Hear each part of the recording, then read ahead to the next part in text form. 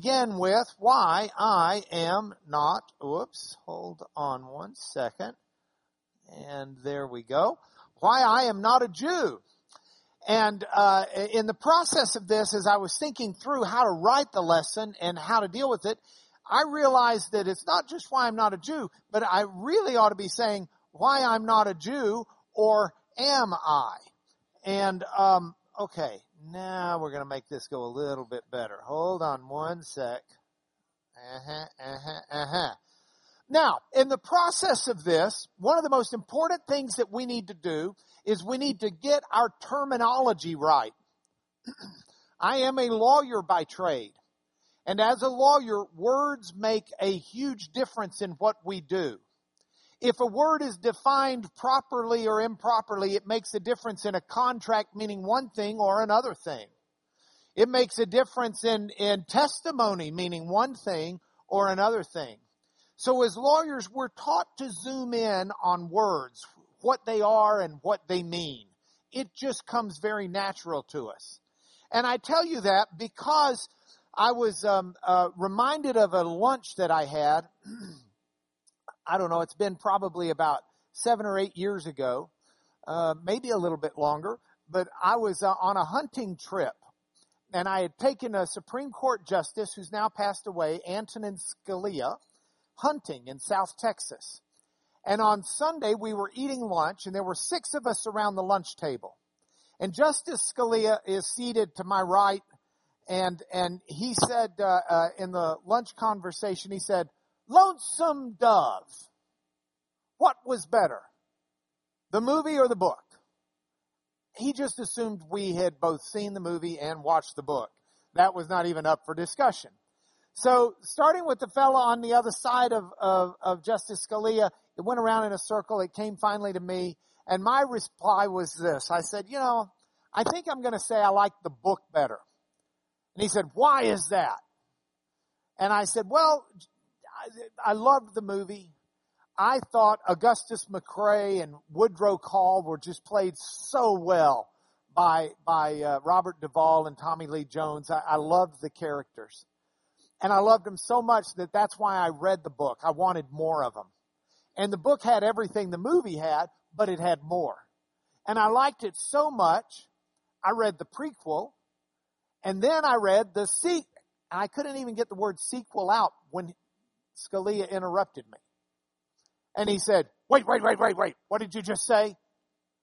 I said, I liked it so much, I read the prequel, and then he said, stop. Prequel's not a word. And I said, yes, it is. And he said, no. He said, that's not a word. And I said, yes, it is. And he said, well, what does it mean?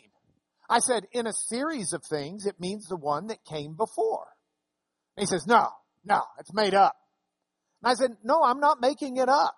He says, yeah, because that comes from, the pre part comes from the Latin prefix, which means before, and the quil part comes from the Latin sequitur, which means after. And you can't just chop sequitur in half and take the back half and put it with pre. That doesn't work.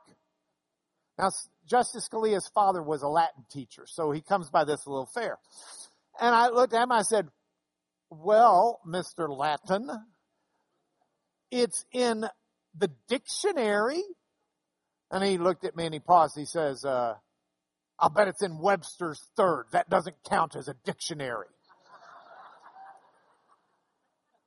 I said, no, it's in the Oxford English Dictionary. How's that work on you?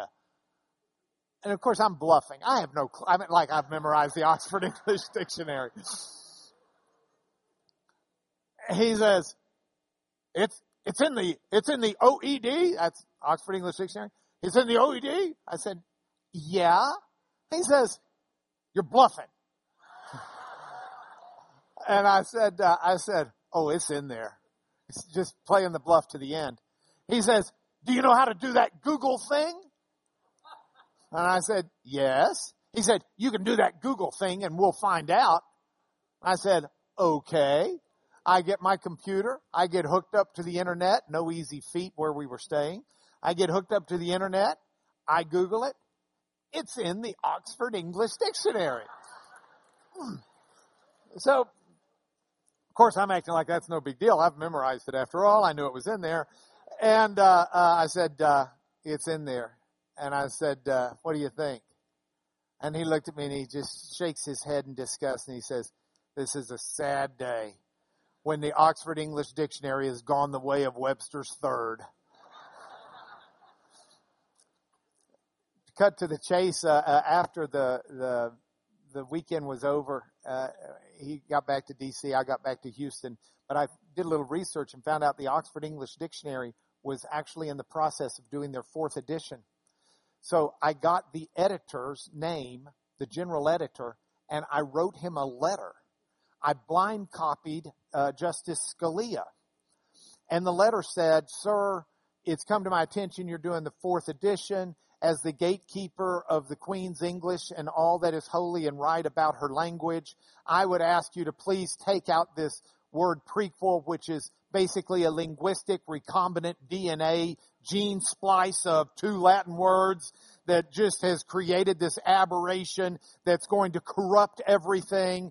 And I said, there's no greater court I could appeal to, or I suspect they would grant certiorari, which is a polite way of saying the U.S. Supreme Court would reverse you if they could. And, of course, Scalia is getting to read this, right, because I blind copied him. And I get a letter back from the guy. And he says, I'm sorry, I'm not the gatekeeper. I just call it like I see it. The language is in use in the English vernacular, and so it stays in the dictionary. But your letter made some legal sense, and if you write Black's Law Dictionary, you can probably keep it out there. So I took the letter and went up to Washington, D.C., and I was having lunch with Justice Scalia in his chambers, and I showed it to him. He said, you don't have to show it to me. And he grabbed my letter. It was on his desk. He says, I'm writing my own to him. Definitions are very important, and we lawyers tend to take it to an extreme. But having said that, prequel is a word, having said that, I think in the question of why I'm not a Jew or am I, the first thing we got to do is ask a very simple question, and that is, what is a Jew? What does it mean to be Jewish? Now, you might be saying, well, that's a gimme. I mean, after all, we know so many people who are Jewish. I love music. Look at all the Jewish musicians. Bob Dylan is Jewish. Paul Simon is Jewish. Leonard Cohen, God rest his soul, is Jewish. Mark Knopfler is Jewish. We got all of these Jewish musicians. We don't have any problem with that. Actors, Harrison Ford, Jewish. Natalie Portman, Jewish. Billy Crystal, Jewish. We could go on and on. We could talk about Jewish writers, Saul Bellow, Franz Kafka, Ayn Rand, more. We could talk about Jewish scientists who made the cover of Time magazine. We have Jonas Salk.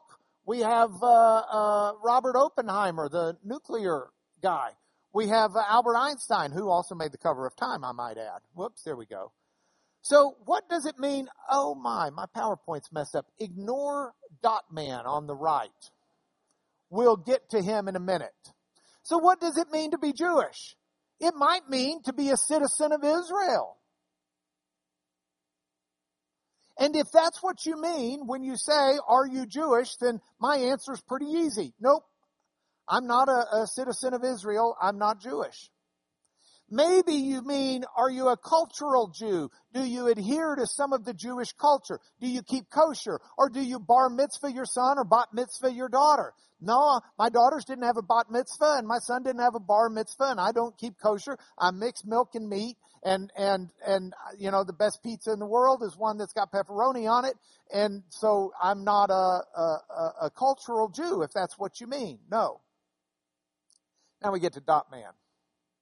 Some might say, but are you a genetic Jew? Because when they mean Jew, they're not talking about someone who's a citizen of Israel. They're not talking about someone who just keeps cultural Jewish marks. They're talking about someone who is born ethnically a Jew, genetically Jewish. Well, no, not to my knowledge. that generally is considered traced through the maternal line. And I don't think Mom was Jewish. And I don't think her mom was Jewish. And I can't find any Jews going back that way through the maternal line in our family, or the paternal for that matter. But even on that, there's questions. What does it mean to be a genetic Jew? Did you know? I'm going to get on a soapbox for a moment. Some people argue whether or not there is a genetic Jew. I believe there is. I believe there is because I believe the idea behind the genetic Jew is that God called Abraham out from Ur. Abraham was one of many Middle Eastern people. Somewhere around 2000 BC, God calls Abraham out of Ur, and he takes him to Canaan, and he ensures that Abraham understands that the land of Canaan is going to be given to Abraham and his offspring. And a promise is made to Abraham. Genesis 15 relates the promise this way. God brought Abraham outside and said, look toward heaven and number the stars.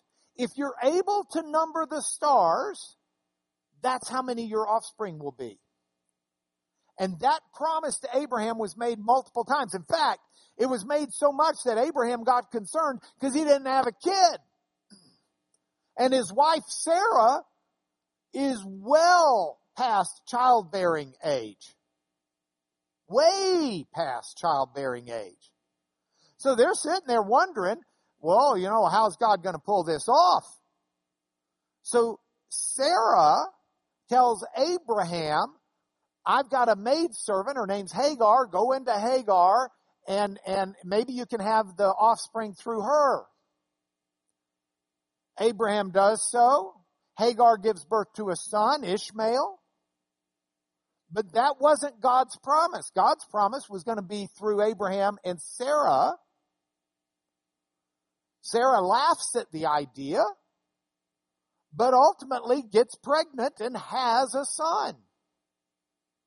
And Abraham has a son. The son is Isaac, who then is a half-brother of Ishmael. Ishmael's mom is rubbing, that's not a fair way to say it because that's meaning it's her fault. And it's not necessarily that it was her fault.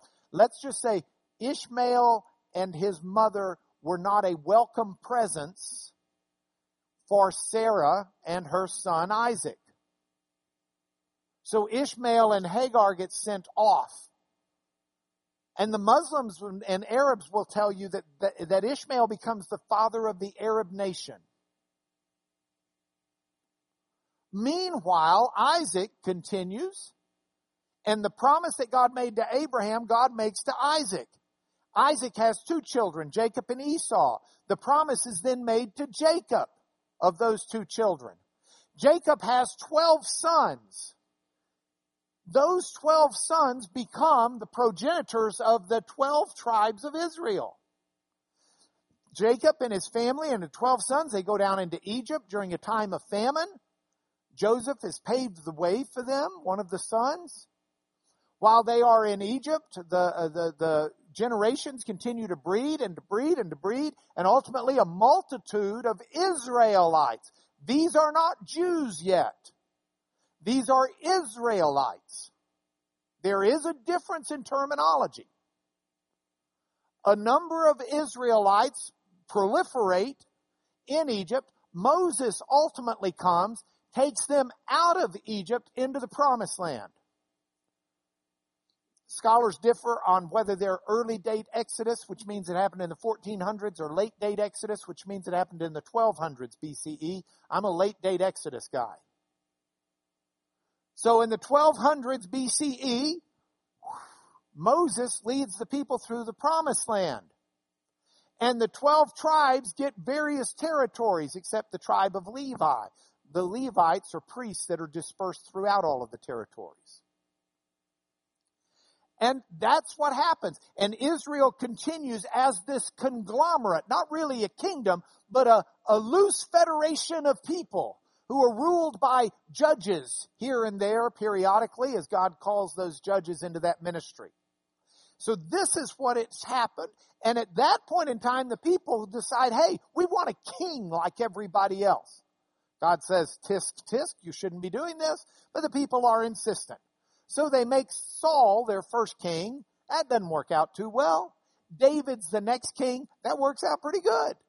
Solomon is the next king. Still going pretty good. Solomon dies, and the 12 tribes, the kingdom of Israel, is divided, because not all will follow the son of Solomon as king. So Rehoboam and Jeroboam take different parts of the kingdom. The southern kingdom is basically the tribe of Judah. It's got the lands of Simeon and Benjamin, but they're really minor players. So that's the tribe of Judah, and also called the kingdom of Judah. The northern kingdom continues to be called either the kingdom of Israel or the kingdom of Samaria. It's got most of the tribes. That is until Tiglath-Pileser, the Assyrian, and Sargon II come down and conquer northern kingdom. Now we're into the 700s. So the northern kingdom gets conquered, and those 10 tribes, 9 tribes, get dispersed. Some just become part of the people. Some get moved. Some flee to Egypt. Some flee to Judah. But for several hundred years, the southern kingdom, the kingdom of Judah, continues. Ultimately, in the 6th century BC, Babylon comes and conquers Judah, carts off those that they cart off. Some assimilate into the local just area people. Some go to Egypt. And they're gone for a couple of generations until a new king allows the Jewish people, and now we've got Jewish people, to come back and settle. They're called Jewish because they were the tribe of Judah, by and large. So they come back, and now we've got the Jewish people who reestablished the Jewish nation. That is, until ultimately it gets destroyed and they get carted off and dispersed by the Romans. It happens twice, in 70 and then again in 120s AD. So, that's the story of first Israelites and then Jews. Now, the reason I say, is there a genetic Jew?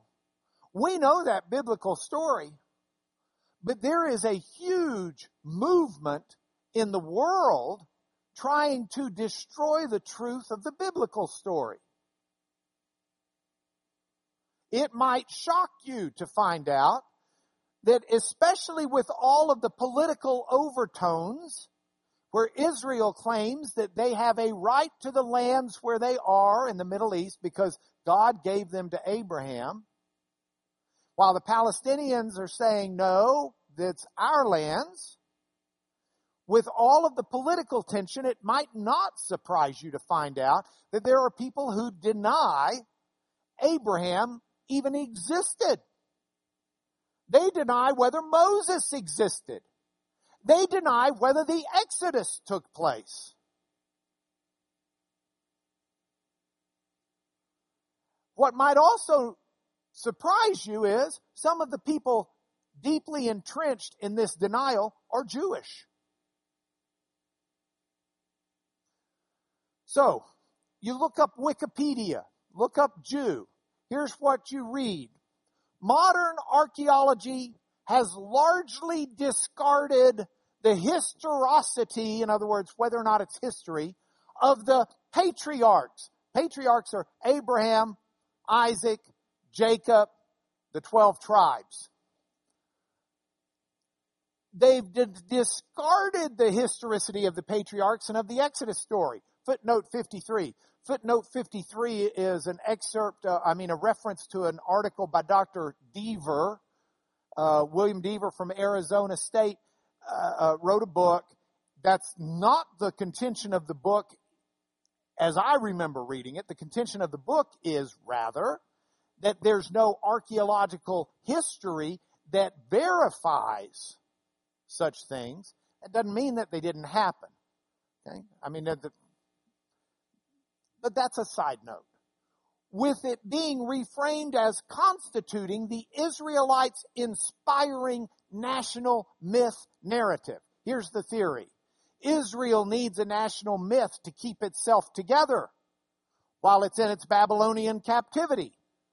So they come up with this whole story, and it's all made up.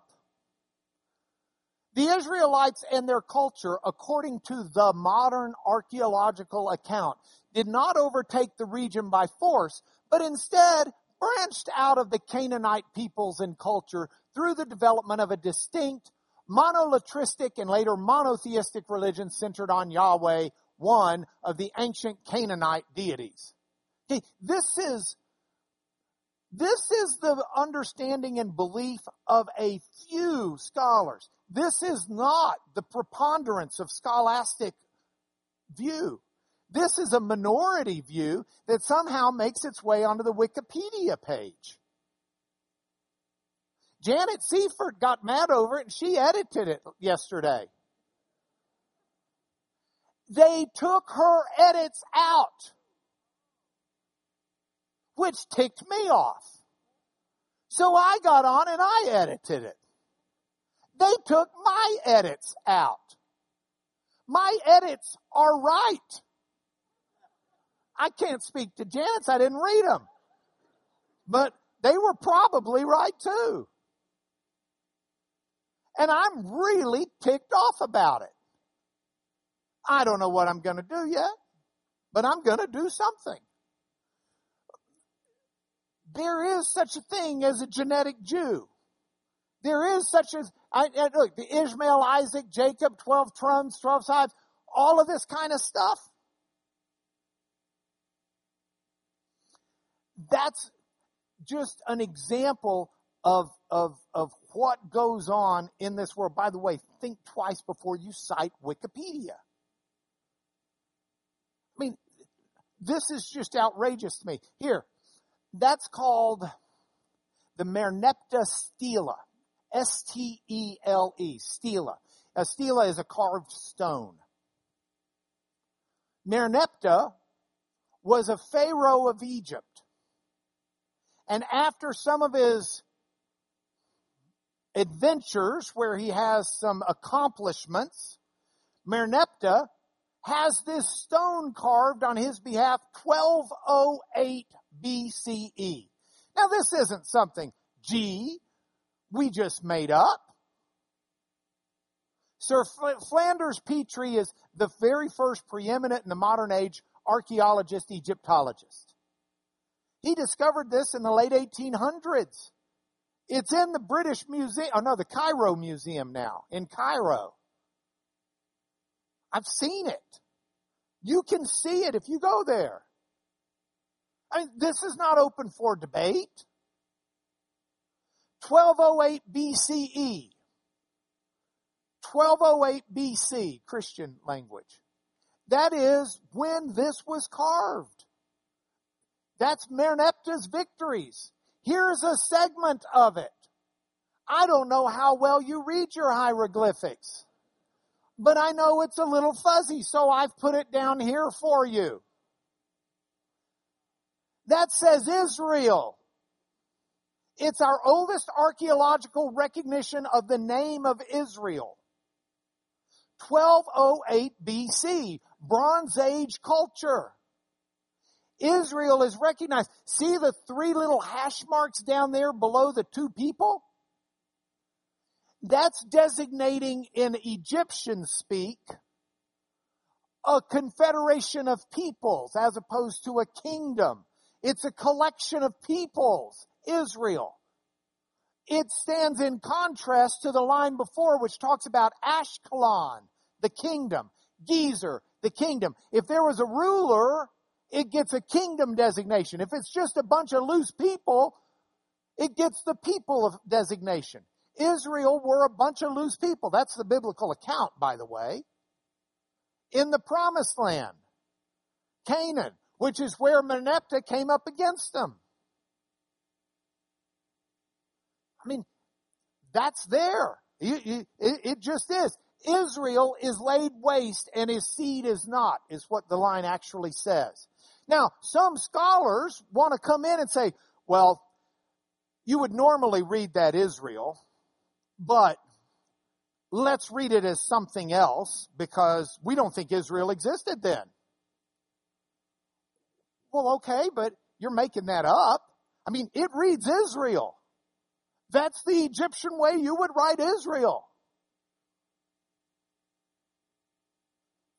The foremost Egyptologist of that time period, that's considered still the Ramesside period, is a man named Ken Kitchen in Woolton, England. And he's the guy. He's like 150 years old, but he's still the guy. And I've sat in his living room. And I've had him redraw all the hieroglyphics and he just explain it in very clear detail. Ann and Bill Young sat in his living room. And this is not open really to debate. So anyway, there is such a thing as a genetic Jew that I could spend weeks on and have a good time. I really just want to cross-examine whoever it is that keeps taking off our edits on the page. But regardless, I'm not a genetic Jew. There's a fourth category, a religious Jew. Now that's a tough category in and of itself. That's like talking about someone being a Christian. What does it mean to be a Christian? Well, there's lots of different sizes, varieties. They come in all shapes and colors. Religious Jews is really tough to define. If we were to look today at what are the major groups of subdivisions, at least in the United States, of Jews, and from a religious perspective, the blue 12% are Orthodox. An Orthodox Jew believes in the Torah, the first 5 books, the law, as being of divine origin and binding and unalterable. They still apply, you still live by them. The most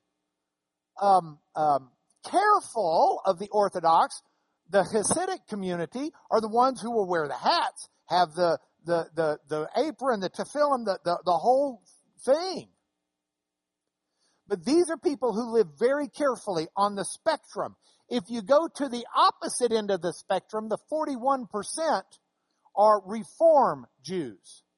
Reform Jews find the ideas in the Torah important, but not the actual practices. It's kind of the ideas are ones that we reinterpret into today's culture. And then in the middle are these conservatives who are a little more careful like the Orthodox, but also a little more carefree like the Reform. That's my language, and I don't mean to be insulting to anybody on any of that. I have dear friends truly in each of these camps, except the Orthodox camp. I know Orthodox Jews, but I'm not as close to them.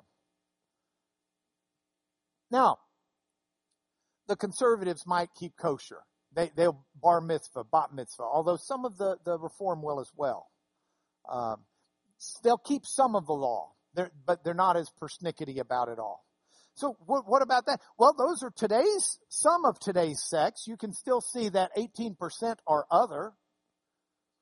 There are Messianic Jews, completed Jews, that worship, that are Jews, that follow Jesus as Messiah. Now, if you go back 2,000 years and look at the Jewish sects, they were a little bit different. In first century Judaism, you had Pharisees. The Pharisees came out of the movement that happened when, after Alexander the Great conquered a lot of the world in the 4th century BCE, a lot of the world became Hellenized, which is a fancier way of saying Greekized. They just became, they took on Greek culture and Greek ideas, and the Greek language became the language of the day.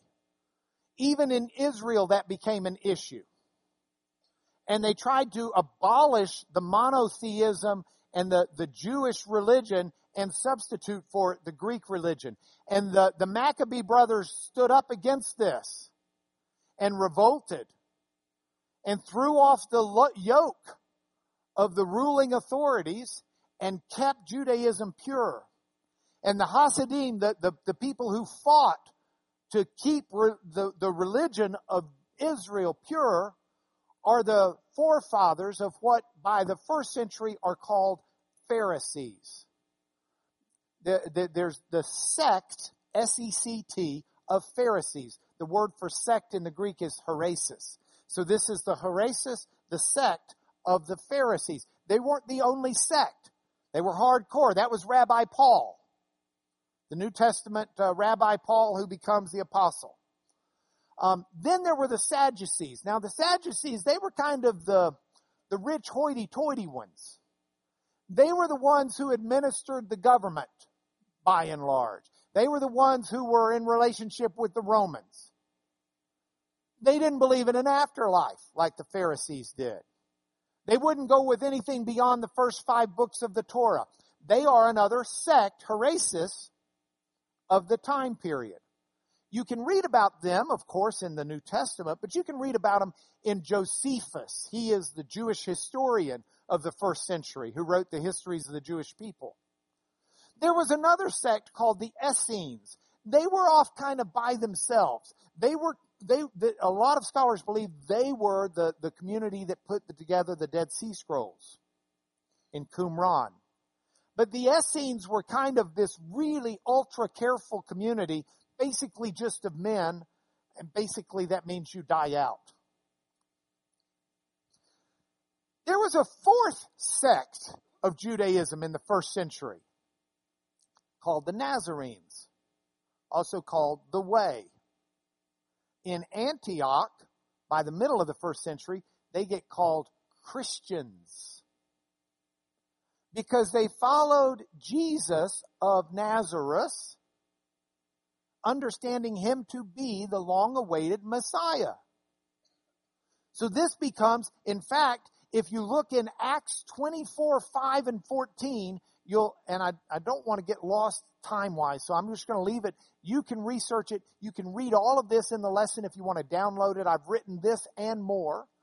But you can read in there that Jesus' followers are called a heresis, a sect.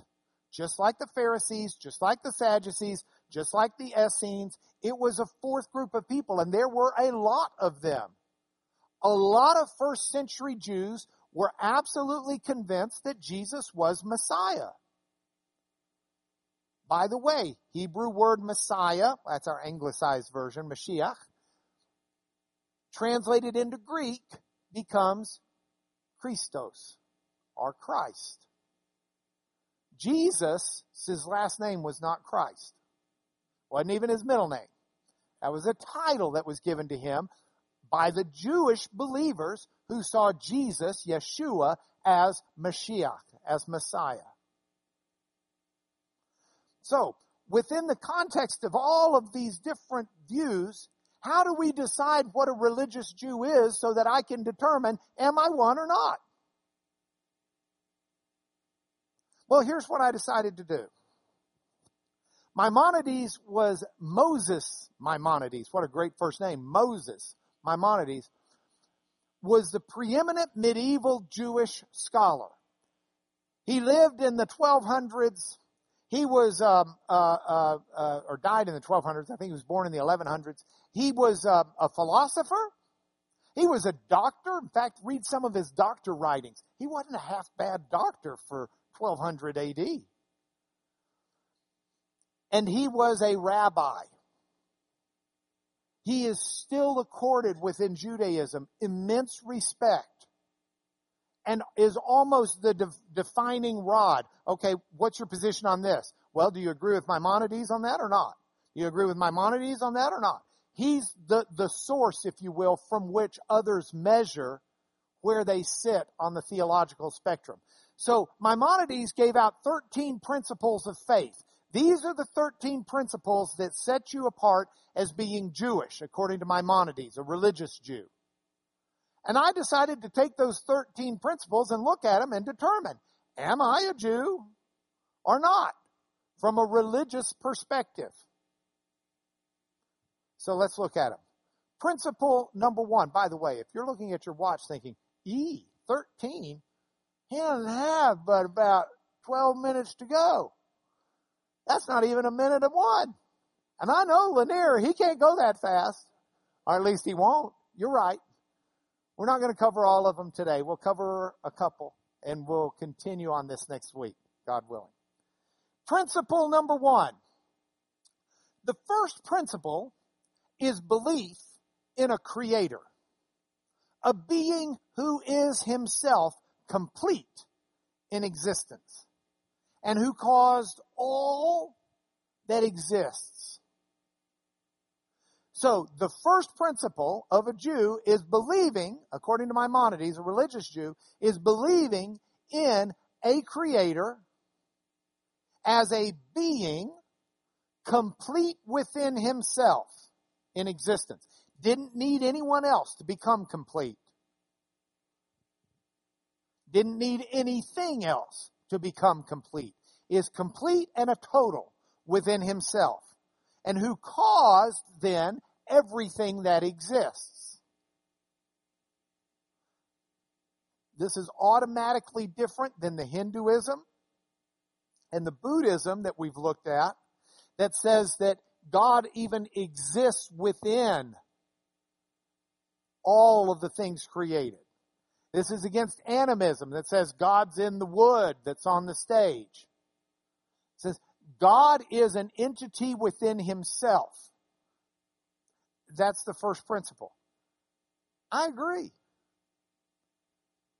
I don't fuss with that one at all. That's the teaching of the rabbi/apostle Paul in Ephesians 3:9, in Colossians 1:16 and 17. Let's look at those for just a moment and see if that's not real consistent.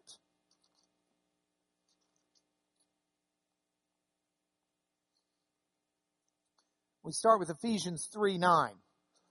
Paul begins and says, where did I put my pen? Hold on.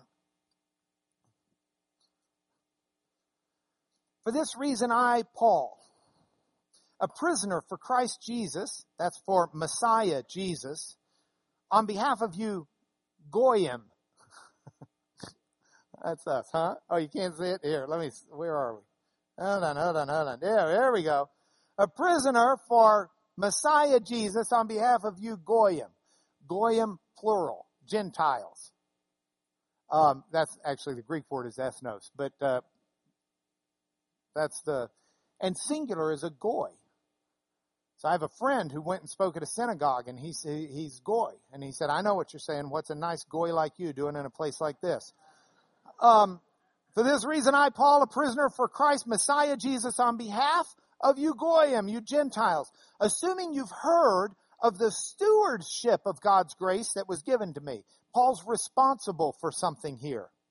How the mystery was made known to me by revelation. God revealed it to Paul. Paul started out totally opposed to the idea Jesus was Messiah. In fact, he was all for imprisoning and killing people who were trying to disturb Jewishness.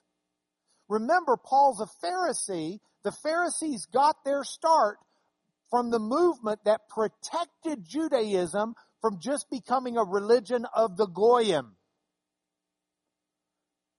And so Paul thought he was overly zealous and devoted to the Lord when he tried to destroy the people of the sect of the Nazarenes.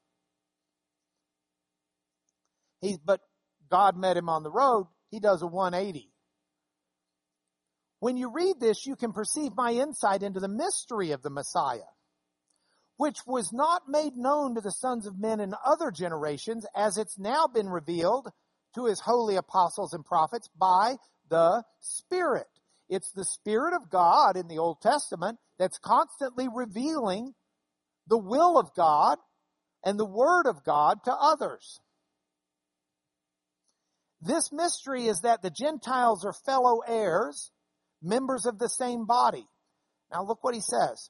Of this gospel I was made a minister according to the gift of God's grace, to preach to the Goyim, to the Gentiles, the unsearchable riches of Messiah, and to bring to light for everyone what's the plan of the mystery hidden for ages in God, who created all things. God created all things. It's a mystery that existed within God. God had complete and total existence within himself. Weigh this with Colossians 1:16 and 17, where the same Paul is writing.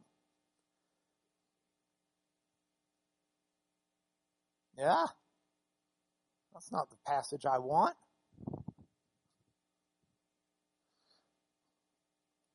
Okay, don't weigh it against what he says in there, but it's what he says in there. Without going through the whole book, unless someone wants to shout out for me where I'm missing this. 3:16 and 17. Thank you.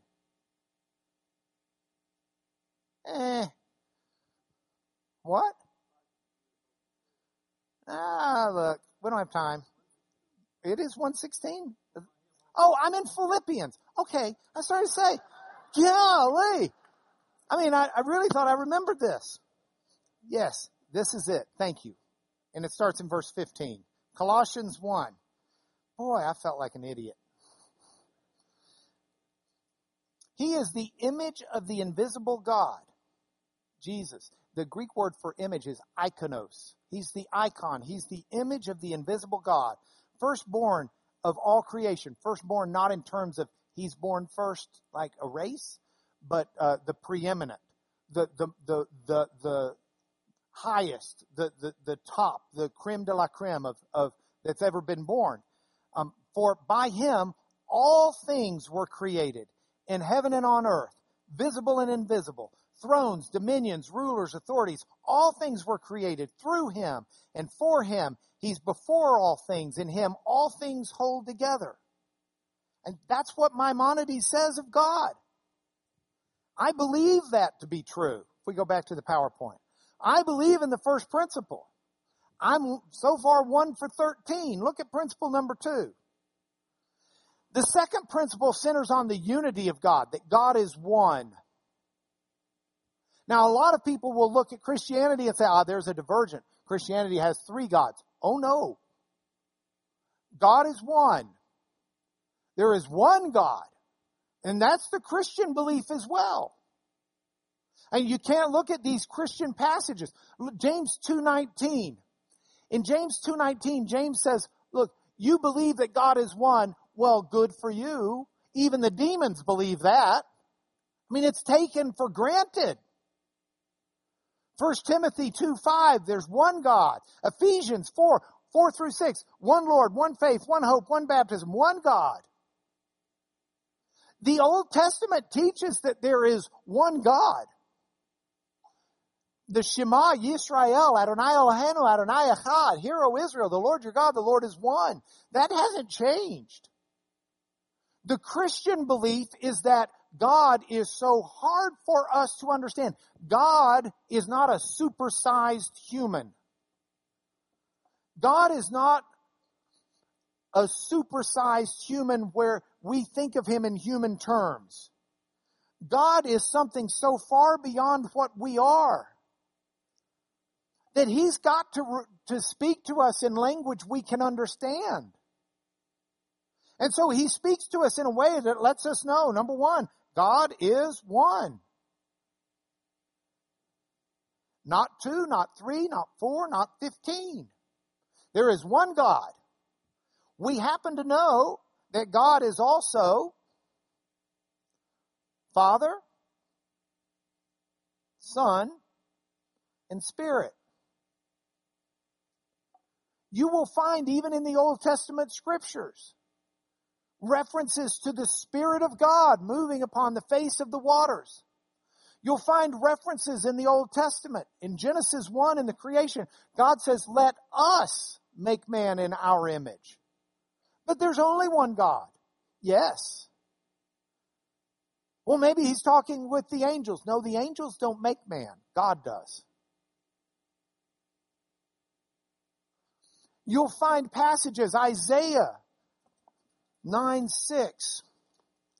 Now I'm paranoid to even go to a passage, like my brain's not right. Look at this. Isaiah, Old Testament prophet, revealed by the Spirit of God, for to us a child is born, to us a son is given. And the government shall be upon his shoulder. And his name shall be called Wonderful Counselor, Mighty God, Everlasting Father, Prince of Peace. Of the increase of his government and of peace there will be no end on the throne of David and over his kingdom, to establish it and uphold it with justice and righteousness from this time forth and forevermore. The zeal of the Lord of hosts will do this. The Lord of hosts is going to give us a child. A child will be born, and he will be mighty God. But there's only one God. Absolutely. That's the scriptural teaching. God is one. God is Father, Son, and Holy Spirit. And these are not the same. And yet they are one God. And it's hard for us to understand. But shouldn't it be? I mean, do we really think that we should understand the nature of this being God? Now, we'll tell you something else. If we go back, principle number 3 is an important one here as well. God is spirit, not flesh. God's not subject to the things that affect bodies, such as movement or fatigue. When the Bible speaks of God in physical terms, walking, standing, etc., it's a metaphor. It's using the language of people. Amen. Oh, I agree with that. Jesus said the same thing in John 4. He's met the woman at Samaria, and the woman at Samaria is debating with Jesus. Well, where do you think we should worship? You Jews say we should worship in Jerusalem. We think on Mount Gerizim. What do you think? Jesus' reply is, woman, you got it all wrong. God's not a physical being who's going to show up on one hill or another. God is a spirit, and we worship him in spirit and in truth, regardless of where we are.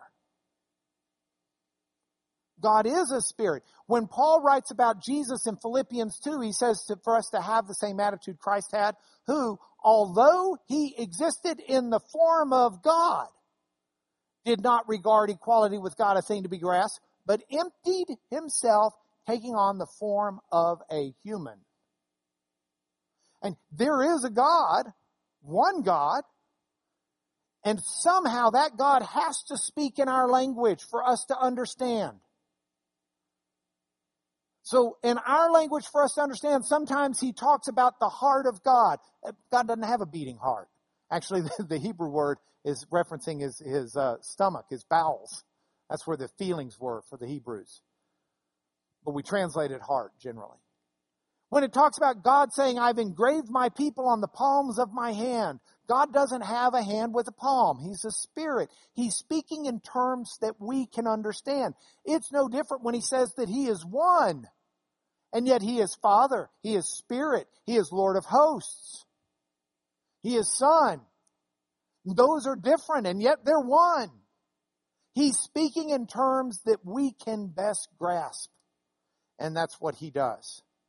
So I agree with the first 3. If you want more, we'll talk about number 4 next week. But here are your points for home because I'm out of time. The passage I just quoted from Philippians 2. Have this mind among yourselves, which is yours in Christ Jesus, who though he was in the form of God, did not count equality with God a thing to be grasped. But he emptied himself by taking the form of a servant and being born in the likeness of men.